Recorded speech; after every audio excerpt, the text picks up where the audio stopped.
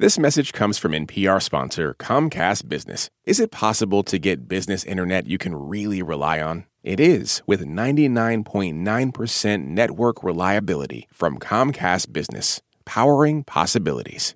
You're listening to Shortwave from NPR. Maddie Sofia here with Shortwave reporter Emily Kwong. Hey, Kwong. Hey, Maddie.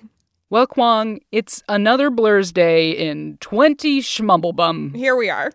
Today, we have an important message to share with you because apparently a few people out there need to hear it, which is that when it comes to this coronavirus, there is no second wave. Ugh, thank God. I feel so much better. That does it. That's the whole show. Thank you for listening to Shortwave. I'm Maddie Sofia. This episode was produced... Well, clearly this is going to require some explanation. We're not going to leave you there. Because for a few weeks now, you might have heard the exact opposite, that there is a second wave. Also, the plunge on Wall Street, the worst day for stocks in 3 months as fears grow of a second wave of COVID-19. The second wave thing started because in a lot of places, the numbers of new coronavirus cases are going up.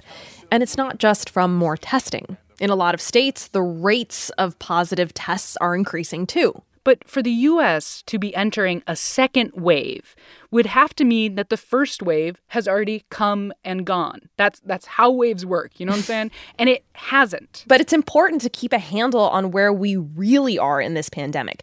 So today, we'll explain why we are not in a second wave. And maybe scream into some pillows as we wonder how people got that idea in the first place. You're listening to Shortwave, the daily science podcast from NPR.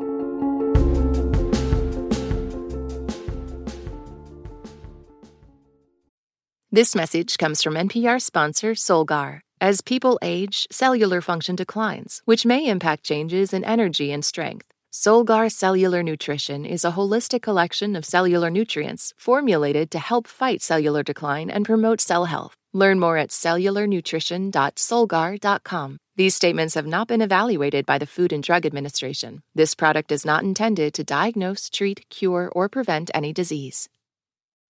Support for this NPR podcast and the following message come from Amgen, a biotechnology pioneer leading the fight against the world's toughest diseases such as cancer, heart disease, asthma, and osteoporosis. In a new era of human health, Amgen continues to accelerate the pace of change, operating sustainably and drawing upon deep knowledge of science to push beyond what's known today. With each decade, they reliably deliver powerful new therapies to patients. Learn more at amgen.com.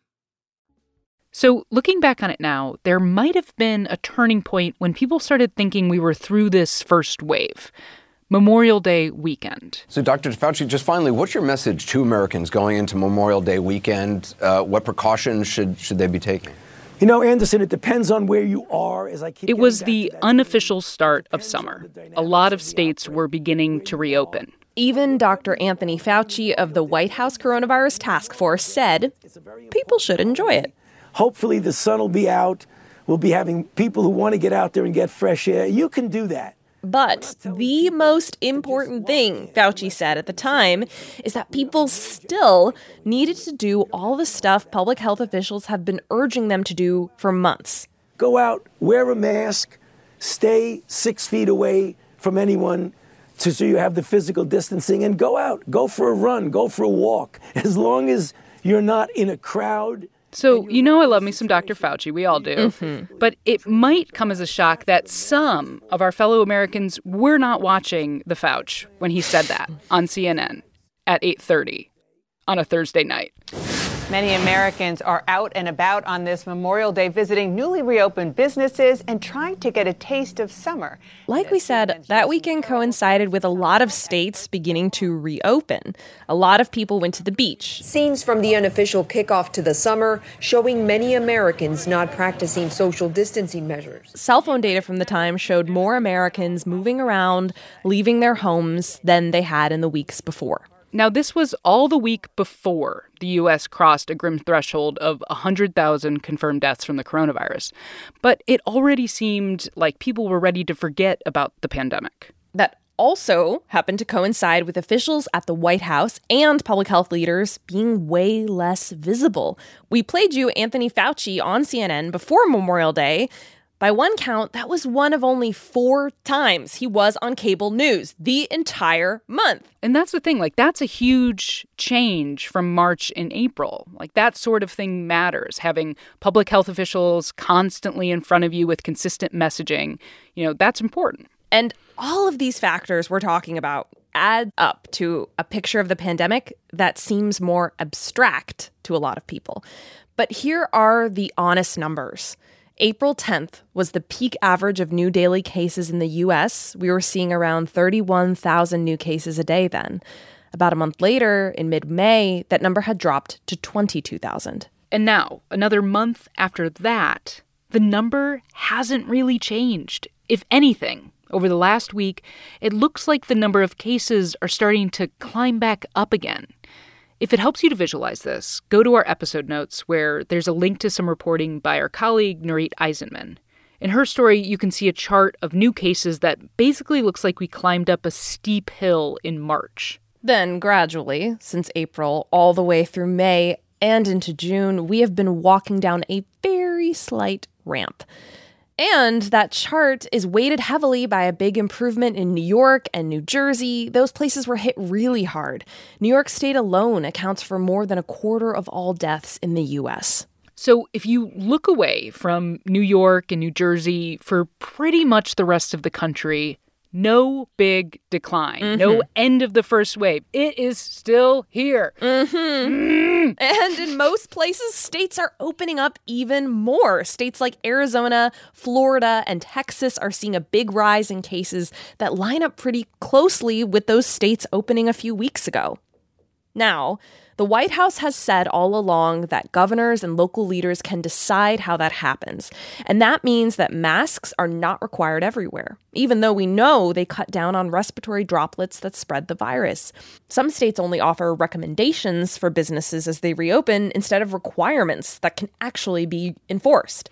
I mean, there was an Onion headline about this that said, "City enters phase 4 of pretending coronavirus is over." Yeah. It's funny in like a I want to cry, I'm sobbing all the time because it's true kind of way. You know what I mean? Mm-hmm. And pretending the virus isn't here is not going to keep more people from getting sick or even dying.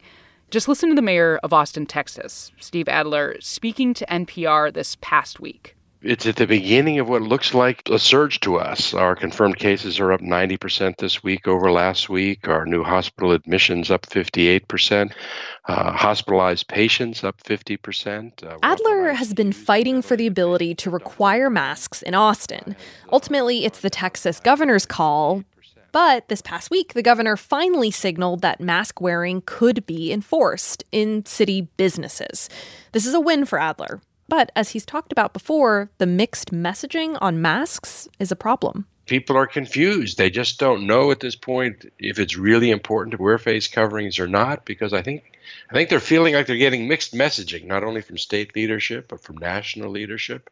I mean, masks have become this political thing, right? Instead of an easy public health measure you can take to keep people safe, like washing your hands. It's in that arena, you know what I mean? And I swear, Kwong, if washing your hands becomes political, I quit. I quit science. So Mayor Adler in Austin basically said, look, without clear messaging about the virus and a clear strategy with enforceable guidelines, we are only as safe as our neighbors decide. I think we can open up, or at least try to open up parts of the economy if people would just wear the face coverings. I know it's inconvenient. I know it's hot. I know it's a nuisance. I know it's all of those things, but and it's hard to do, and people don't like it. But at the same time, our community has to decide just how much we value the lives of folks in our community that are over 65 and older. We have to decide how much we value the lives of the communities of color that are suffering disproportionately because of this virus. We have to do all the things we can do to keep each other safe and continue to do so well past the point where it might feel necessary. And based on everything we know about this virus, how it spreads, what it does to people of all ages, and how deadly it is, unless everyone is safe, no one is. Nicely put, Kwong. Now, if you'll excuse me, I'm going to go scream into a pillow. Today's episode was produced by Brent Bachman, edited by Viet Le, and fact-checked by Maddie Sofia. I'm Emily Kwong. And I'm Maddie Sofia. Thanks for listening. Back tomorrow with more Shortwave from NPR.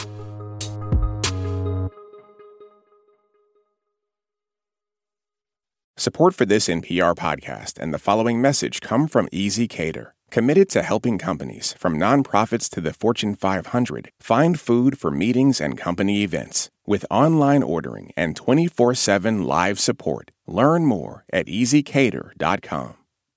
This message comes from NPR sponsor ShipBob.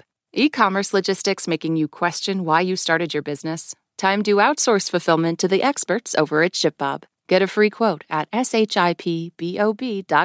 ShipBob. At this year's Oscars, Oppenheimer took home the award for Best Picture, Emma Stone and Robert Downey Jr. also picked up wins, and Ryan Gosling brought the Kenergy. For a recap of all the highlights, listen to the Pop Culture Happy Hour podcast from NPR.